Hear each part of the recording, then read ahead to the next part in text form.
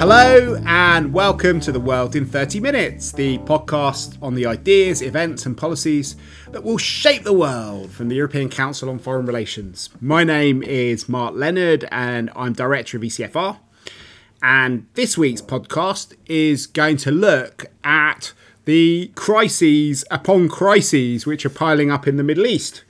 Last week, there was an important set of double talks in Vienna where foreign ministers met both to discuss Libya and the growing threat of ISIS in that country.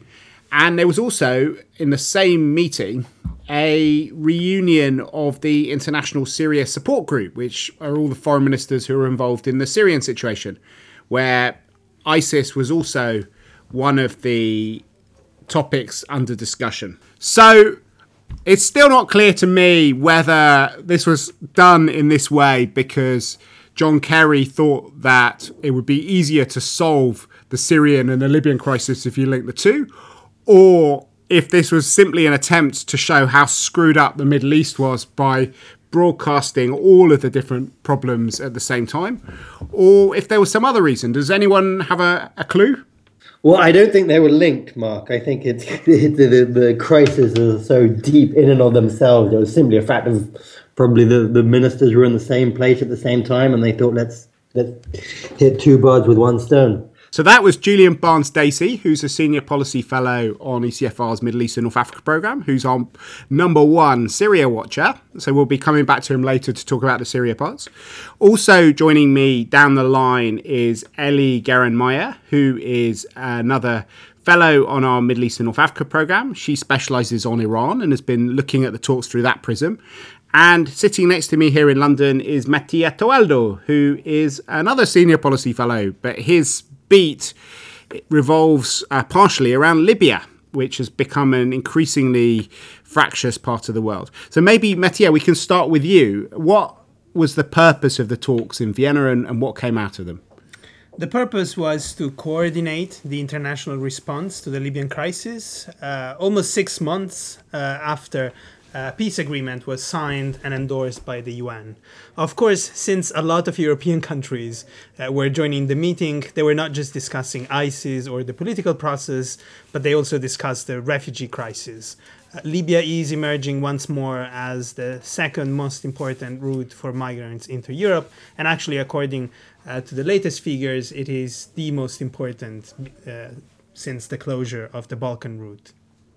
So you've just written a fantastic paper, Mattia, Intervening Better, Europe's Second Chance in Libya, which is, I think, a reference to the fact that Europeans joined the Americans. They were leading from the front, Obama leading from behind, a few years ago to intervene to halt the massacre in Benghazi, but also ultimately to force Muammar Gaddafi out of office. And since then, rather than turning into a liberal democracy, the country has divided into three rival governments. There are dozens of armed groups around.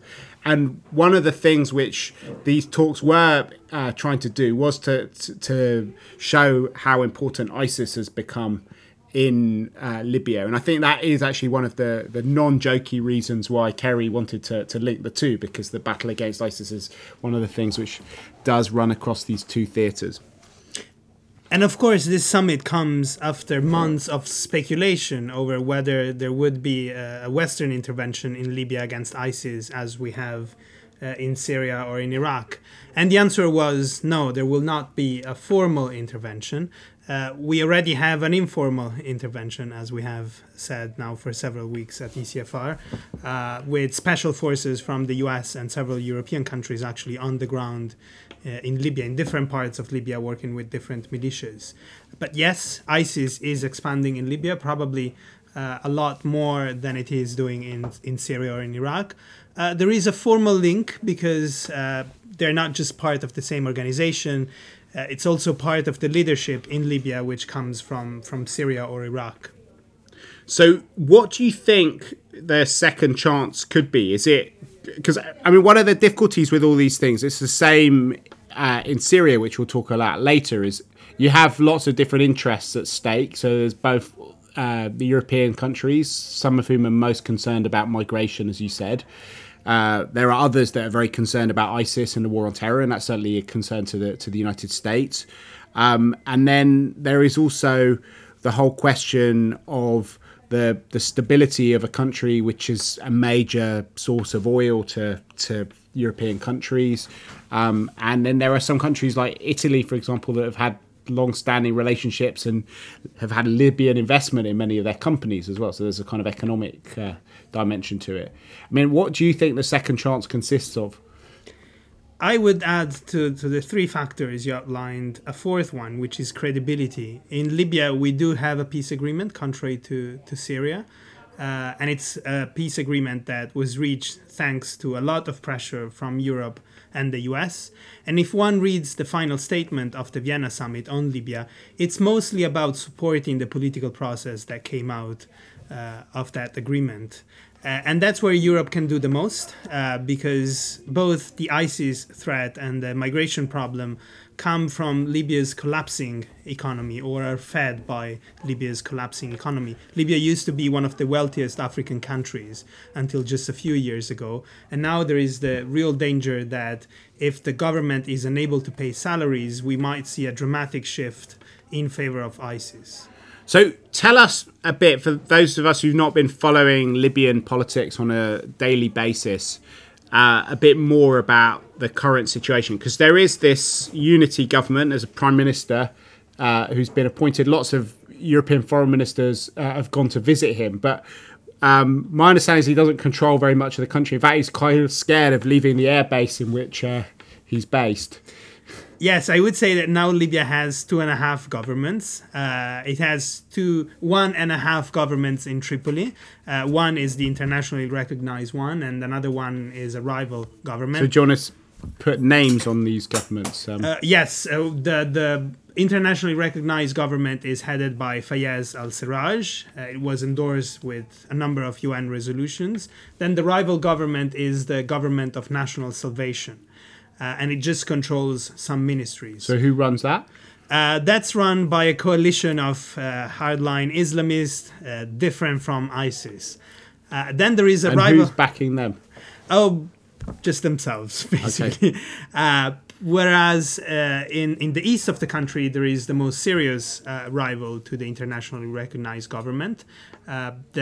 This is a government controlled mostly by General Khalifa Haftar, and it's backed by Egypt and the United Arab Emirates. So a lot of the discussion in Vienna was on how to basically push the West's best allies in the region to support the internationally recognized government rather than this rival government in the east. And why does the international community recognize Fayez Sarraj's government rather than Haftar's government? Fayez Sarraj government is the result of a long political process, which was brokered by the UN Special Mission. It's supposed to be a unity government. It doesn't control the whole country. Yes, it's true. No one controls the whole country in Libya. But it does have all the ingredients to be a consensus government, whereas Haftar's government is more of a war cabinet. And who controls the oil? Well, basically, the oil is very much split in the country. We have maps as well in our memo and in our mapping project. The oil in the east of the country is controlled by groups close to Haftar. The oil in the west of the country is controlled by different militias, some of which are loyal to the government in Tripoli. So it's a complicated situation, but in which the Europeans actually have a lot of leverage. Maybe because the focus is on the economy, which is something that the Europeans know about and have instruments to act on. And then the other focus is, of course, on ISIS. I think the big decision in Vienna was not to intervene with Western forces, but rather to partially lift the arms embargo, which is now in place on Libya, to make an exemption for the recognized government. And this was a crucial decision which Kerry endorsed with a specific statement. So it'd be good to come back to some of the specific things that you think that the international community can do. But maybe before that, we could hear a bit from you, Julian and Ellie, about how you see the well, to what extent you think there are links between, particularly as far as ISIS is concerned, between Libya and Syria and Iraq, or whether they're purely local factors which are driving the kind of rise of ISIS in Libya? No, I think they're linked in the sense that clearly ISIS has sent senior people from Syria to Libya to try and establish a foothold there. They're linked in the sense that the ISIS project in Syria and Iraq has attracted a broader pan-regional following that is leading to the establishment of splinter groups across the region. So long as ISIS appears to have a position in Syria and Iraq, so long as it continues to push forward or creates a perception that it's pushing forward. And today we saw new bombings in western Syria for the first time in the regime heartlands. So long as it has that kind of aura, it's able to attract followers elsewhere in the region. So I think there is that linkage of personnel, but also more importantly, probably the ideological linkage. But they are different fights, and I think it's Mattia has very much been talking about the local conditions in which ISIS are stepping in and which is helping them grow. And I think it's important to recognize that there are distinct conditions in each country which gives ISIS and its followers a platform to move forward. And it's a need to address them in isolation, to address the different political economic structures that are fueling these crises across the regions, which I think will actually lead to success, rather than grouping them all together and saying this is one larger war on terror and necessitates one narrow fight. These are very distinct battles. And to what extent is the surge of ISIS in Libya a response to the fact they're being pushed back in Iraq and in Syria? I think it's more what Julian was saying, that Syria served as a model for a number of Libyan jihadists. And in fact, the first core group of ISIS in Libya was the Batar Brigade, which was this group of Libyans who had fought first in Iraq, then in Syria, and then decided to take the fight home in Libya. I think there are crucial differences, as Julian was saying. Libya is not part of the sectarian fight between Sunnis and Shiites, because there are no Shiites in Libya. And also the other big difference is that whereas the former regime officers from Saddam's army are fighting alongside ISIS in Iraq, in Libya we're seeing the opposite phenomenon, which most of the Gaddafi loyalists are actually fighting against ISIS. Right. So is that why you've been so quiet, Ellie? This is a Shia-free zone. No, well, I was actually going to add, from an Iranian vantage, another country where ISIS is deepening its hold and pockets is in Afghanistan, where again the Sunni Shia dynamic isn't the driving factor, but rather it's the breakdown of state institutions and governance, and this vacuum that is now being exposed not only by groups like Taliban and Al-Qaeda, but increasingly ISIS. And I think that is the common thread, overall for these countries, is this absence of good governance and state apparatus which are functioning, providing services. But again, the local dynamics and the local politics that needs to be addressed to overcome that are quite different when it's Iraq, Syria, Afghanistan and Libya. Okay.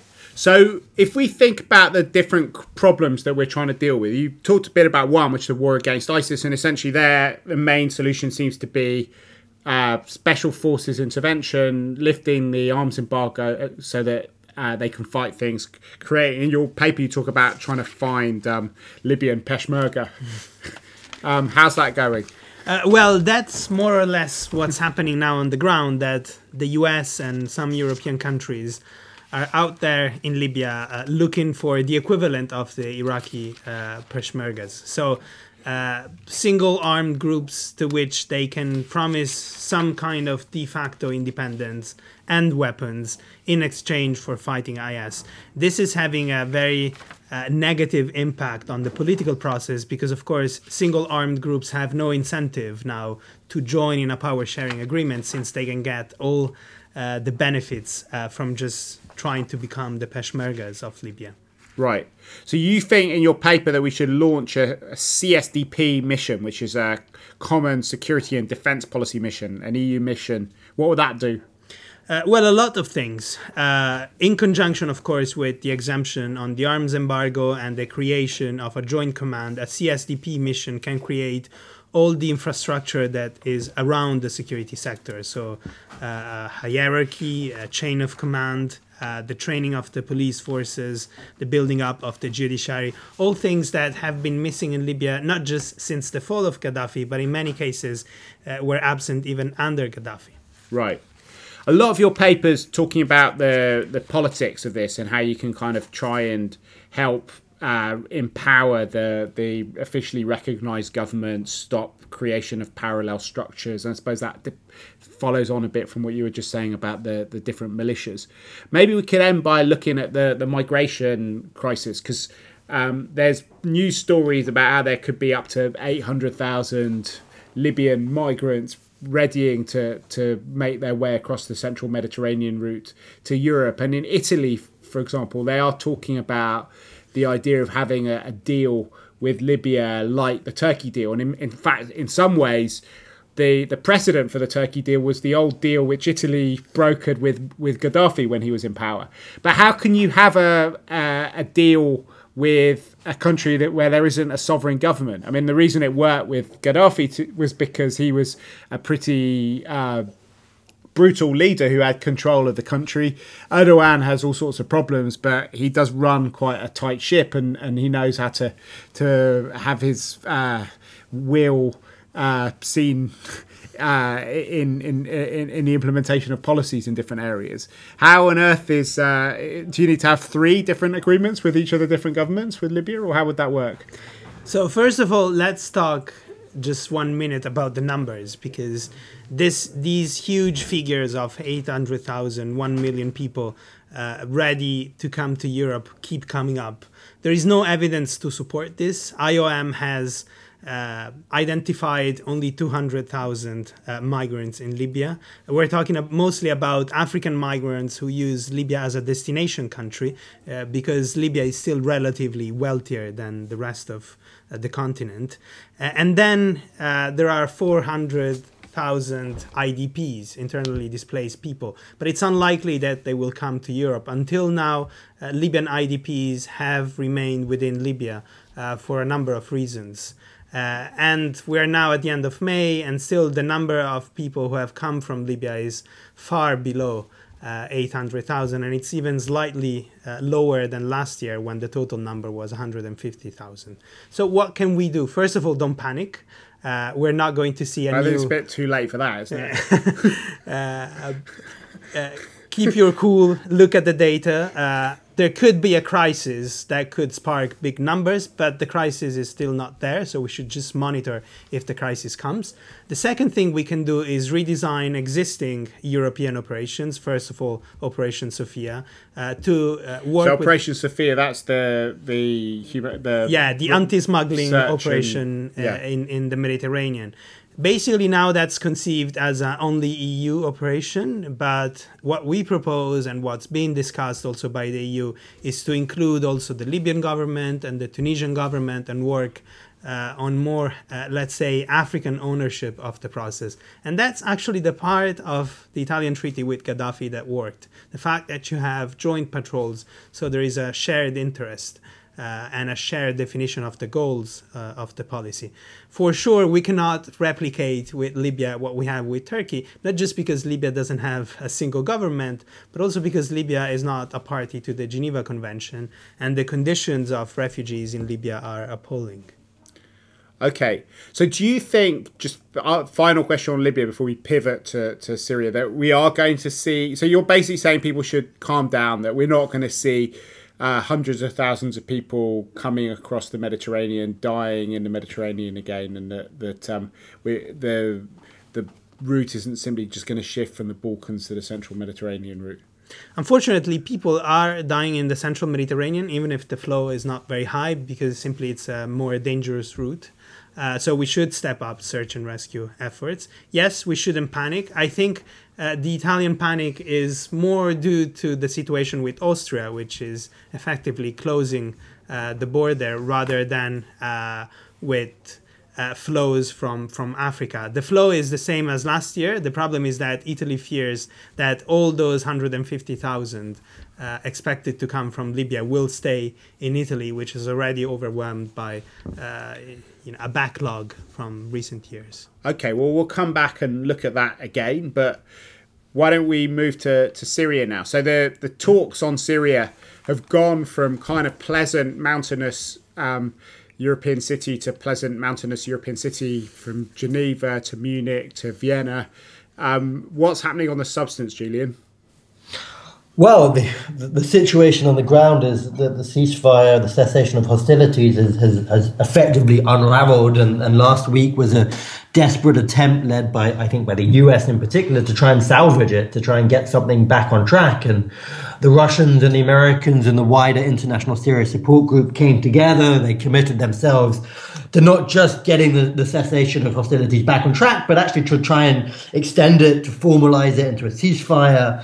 They talked about a desire to start doing airdrops of humanitarian aid if the regime didn't consent to allowing more in by land. But it's so detached from what's happening on the ground, and you see increasingly it seems to be a lost cause in terms of salvaging the ceasefire. The violence has escalated significantly around the northern city of Aleppo, Damascus. There's severe fighting. Humanitarian access is now back down to about 5% of what it was or what it should be, compared to 40% last month.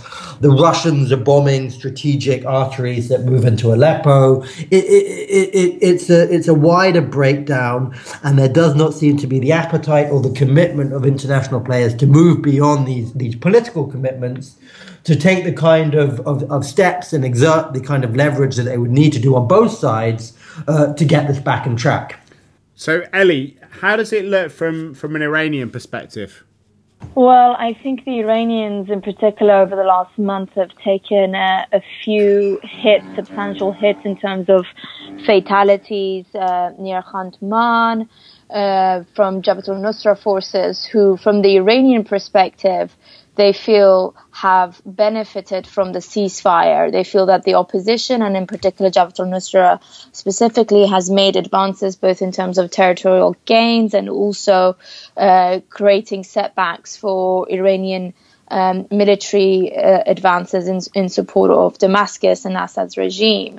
So they're not happy with the situation, and actually now the issue of the battle for Aleppo is becoming an increasing political debate in the domestic arena, where none of the political factions and groups want to be blamed for the ones who lost Syria, and there seems to be more support both in the public sphere and also in the leadership sphere for making a push on the military side and supporting the IRGC activities on the ground in Syria, which again doesn't spell real positive outlook for the political track, because it looks like they are going to consolidate their forces and use the recent losses to persuade the Russians that a greater military push is needed on the ground in Aleppo against groups like Jabhat al-Nusra, which Russians and the Iranians agree are a terrorist faction that need to be marginalized, particularly in the political track.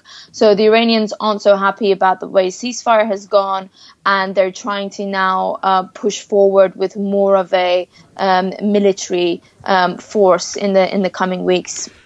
So we're in this kind of slightly puzzling situation where the ceasefire actually lasted longer and was more effective than anyone thought it was going to be, but now is kind of unraveling more quickly than people thought it would do once they come to believe that maybe this time was going to be different. Julian, do you want to both sort of explain a bit more about why you think it was more successful originally, and then whether there might be any hope of rescuing something from it now? Sure. I mean, I think the key element was the fact that actually external players demonstrated an ability to use the leverage that they've acquired over the last 5 or 6 years. Every fighting group in Syria, from the government itself to the different warring militias on both sides, is dependent on an external patron. And there was an ability for those patrons to turn off the tap of support to a certain extent and to force both sides into line. And I think that was combined with a broader sense of fatigue, a broader sense of exhaustion with the way the conflict was going.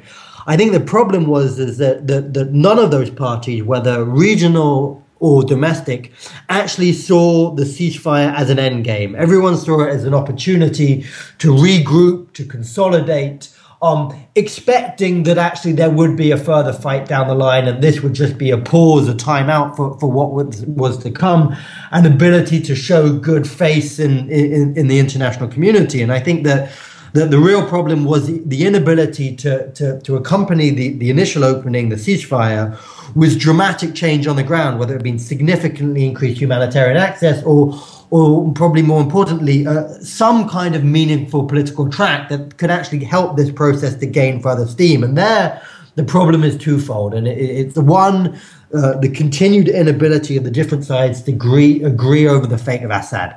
That is the zero-sum bottom line question that remains a key point of division between the two parties. No one is prepared to budge. And if you can't move around that, you're effectively locked into an ongoing conflict. The second problem is the dilemma with the opposition, whereby there is a significant presence of Al-Qaeda, not just in terms of ISIS, but actually more importantly, Jabhat al-Nusra, which has important alliances with more moderate groups. And that has presented the Russians and the regime and their backers with a justification to be able to break the ceasefire. And the opposition on their part haven't been willing to distance themselves from Jabhat al-Nusra. The Americans and others have talked about trying to create some physical separation between Nusra and more moderate opposition groups, but that has quite simply proved impossible given the extreme linkages on the ground between all of the different fighting groups. And so in that kind of messy dynamic, which is based on this attempt to kind of divide between the good and the bad guys, between the good opposition and the bad opposition, it all becomes too messy, really. Can I just maybe add to that quickly from the Iranian vantage point, this inability to essentially physically separate the Western-backed, US-backed opposition forces from Jabhat al-Nusra is a key issue for them, and they see it as a real failure by the United States to deliver on what was agreed in October. And there's also a sense from the Iranian vantage that the opposition backers, particularly the Qataris and the Saudis, are essentially dragging their feet during this cessation of hostilities until the outcome of the U.S. elections are known, because they have from the Saudi vantage, there's this perceived outlook that the U.S. will change policy under a new presidency, and that they can use extra support, added military support from the U.S. to really push back against Assad.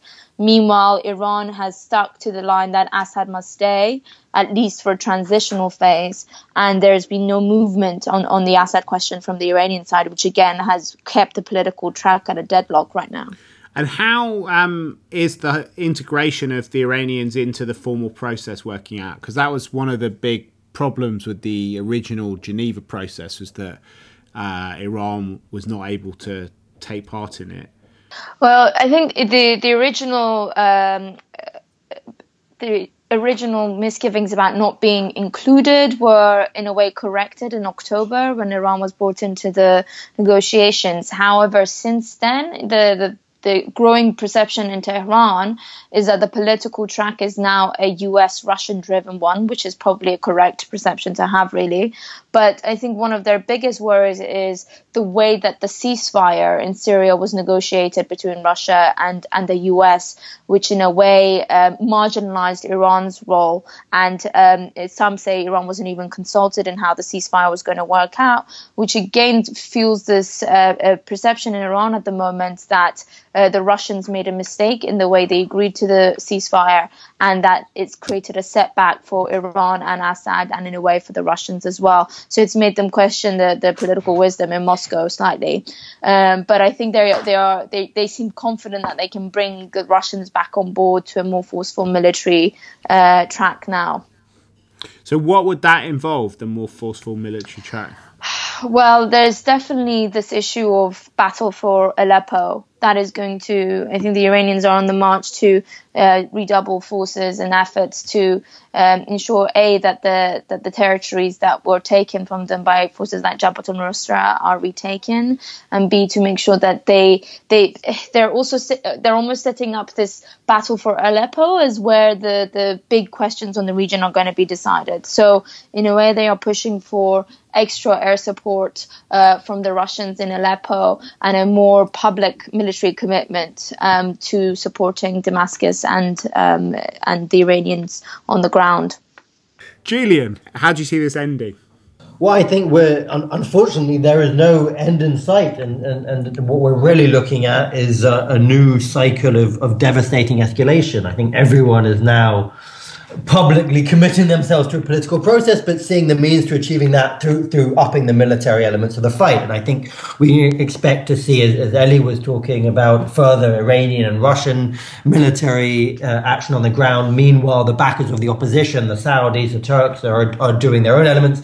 The Americans have been providing the opposition with increased weaponry over the course of the ceasefire. So we're looking at a new round of escalation, the like of which we've seen for 5 or 6 years now, where it's been this cycle of escalation and counter-escalation, and really it doesn't point to any hope of a way out or of a breakthrough, but of a deepening sinking into kind of the depths of breakdown and conflict. And I think in many respects, this may now be the last chance of any political solution that could hold Syria together as a state. I think that given the fragmentation, the effective breakup of Syria in terms of different power centers, it's looking increasingly, almost incredibly hard to imagine a scenario whereby you don't have a further escalation, a new year or 2 years of conflict, as it took as we've seen over the last 2 years in terms of the process from the Geneva I to the Geneva II to finally what we're seeing now, at the end of which there's nothing to hold together again, and we see Syria breaking apart.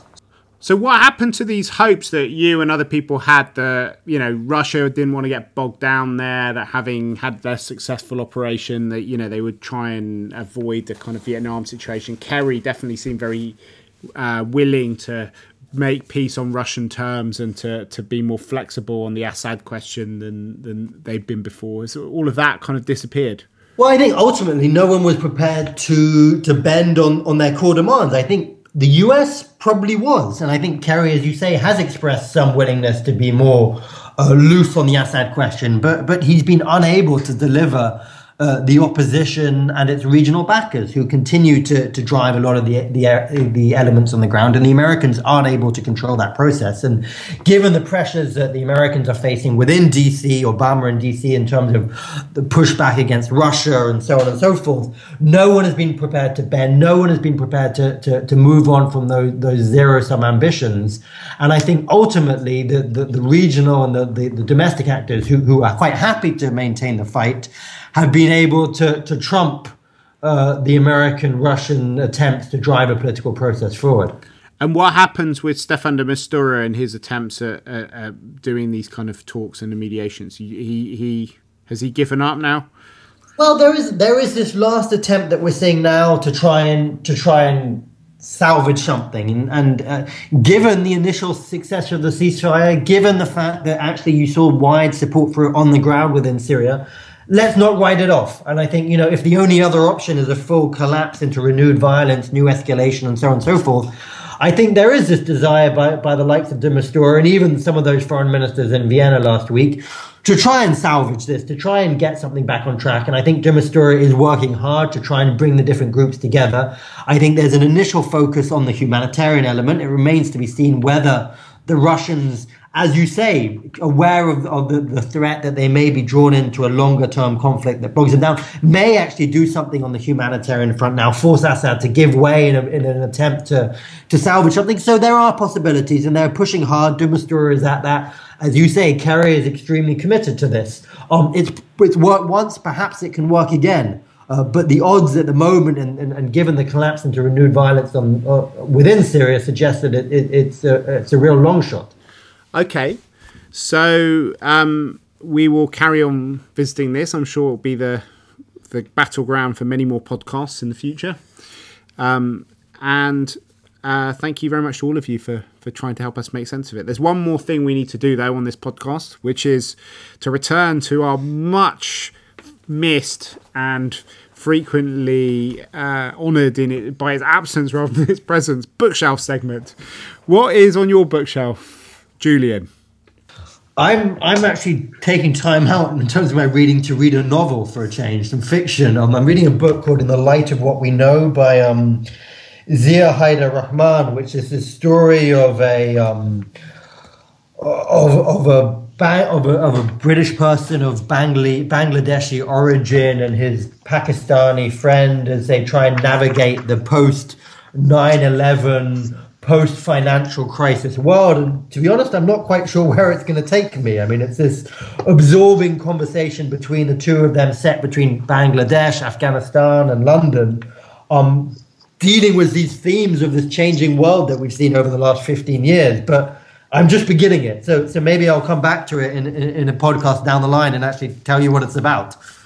Okay. What about you, Mattia? Well, like most tube passengers in London, I've read the trilogy by Elena Ferrante, and but I just finished reading a book by Luke Baker. It's called Dateline Baghdad. It's an interesting love story among two journalists in Baghdad at the time of the Abu Ghraib scandal. So it took me back many, many years, but actually it was... I read it while I was watching news about Iraq, so it was quite an interesting reading. What about you, Ellie? I've got a short piece and a long piece. The longer piece, which I'm still going through, it's called Forces for Good. It's about practices of high-impact non-profits by Crutchfield and Grant, which goes through a series of US social entrepreneurial initiatives from 2005 and 2012 to see how the recession, in fact, impacted high impact entrepreneurship in the US. And the second piece is a piece on yourmiddleeast.com, which is 5 films that will help you understand the modern Arab world. And it's just short snippets of some really great films from the Arab region, which are actually very cool. And I look forward to watching some of them. So on my bookshelf, there's one thing I have read, which is Mattia's paper, Intervening Better, Europe's Second Chance in Libya. And there's another one which I've just started, but I'm enjoying a lot. It's a book by a friend of mine, Joshua Cooper Ramo, who runs, he's the co-CEO of Kissinger Associates. And it's called The Seventh Sense. And what he tries to do in that is to make sense of how the world of networks and hyperconnectivity functions. And he looks at the forces that unite such disparate events as the rise of ISIS, the rise of Donald Trump, the rise of cybercrime and internet warfare in different places. And his basic idea is that we're going through a period where a lot of the rules which govern the world no longer seem to apply, that the more we fight terror, the more terrorism we create, the more we try and use quantitative easing and other methods to deal with the global financial crisis, the worse the economic outlook becomes. And his explanation for that is that this period of hyperconnectivity is as disruptive as the Industrial Revolution was. At the time of the Industrial Revolution, Nietzsche apparently said that you needed to have a sixth sense to understand what was going on in the world, and the people who had a sixth sense would see things differently and understand how to prosper. And he looks at some of the lessons of people who have a seventh sense now, which is the people who look at a load of empty cars and they see Uber rather than just empty car seats, and those who look at people's spare rooms with no one sleeping in them and they can imagine Airbnb, and people who looked at Donald Trump and didn't just see a strange man with a weird haircut but saw a potential political force from his 5 million followers. So there's much to think about in that book. So that brings this podcast to an end. If you enjoyed it, please post it on your Twitter or Facebook page, or even better, write a comment on ours, which is facebook.com/ECFR. Rate us on iTunes, on SoundCloud, write a review about us. write a postcard to your family and friends, and also tell us what you think of it. You can always get me at mark.leonard@ecfr.eu. But for now, from Mattia Toaldo, Ellie Garin-Meyer, Julian Barnes-Dacey, and myself, Mark Leonard, it's goodbye. The researcher of our podcast is Ulrike Franke, and our editor is Katarina Bertel-Azzinaro.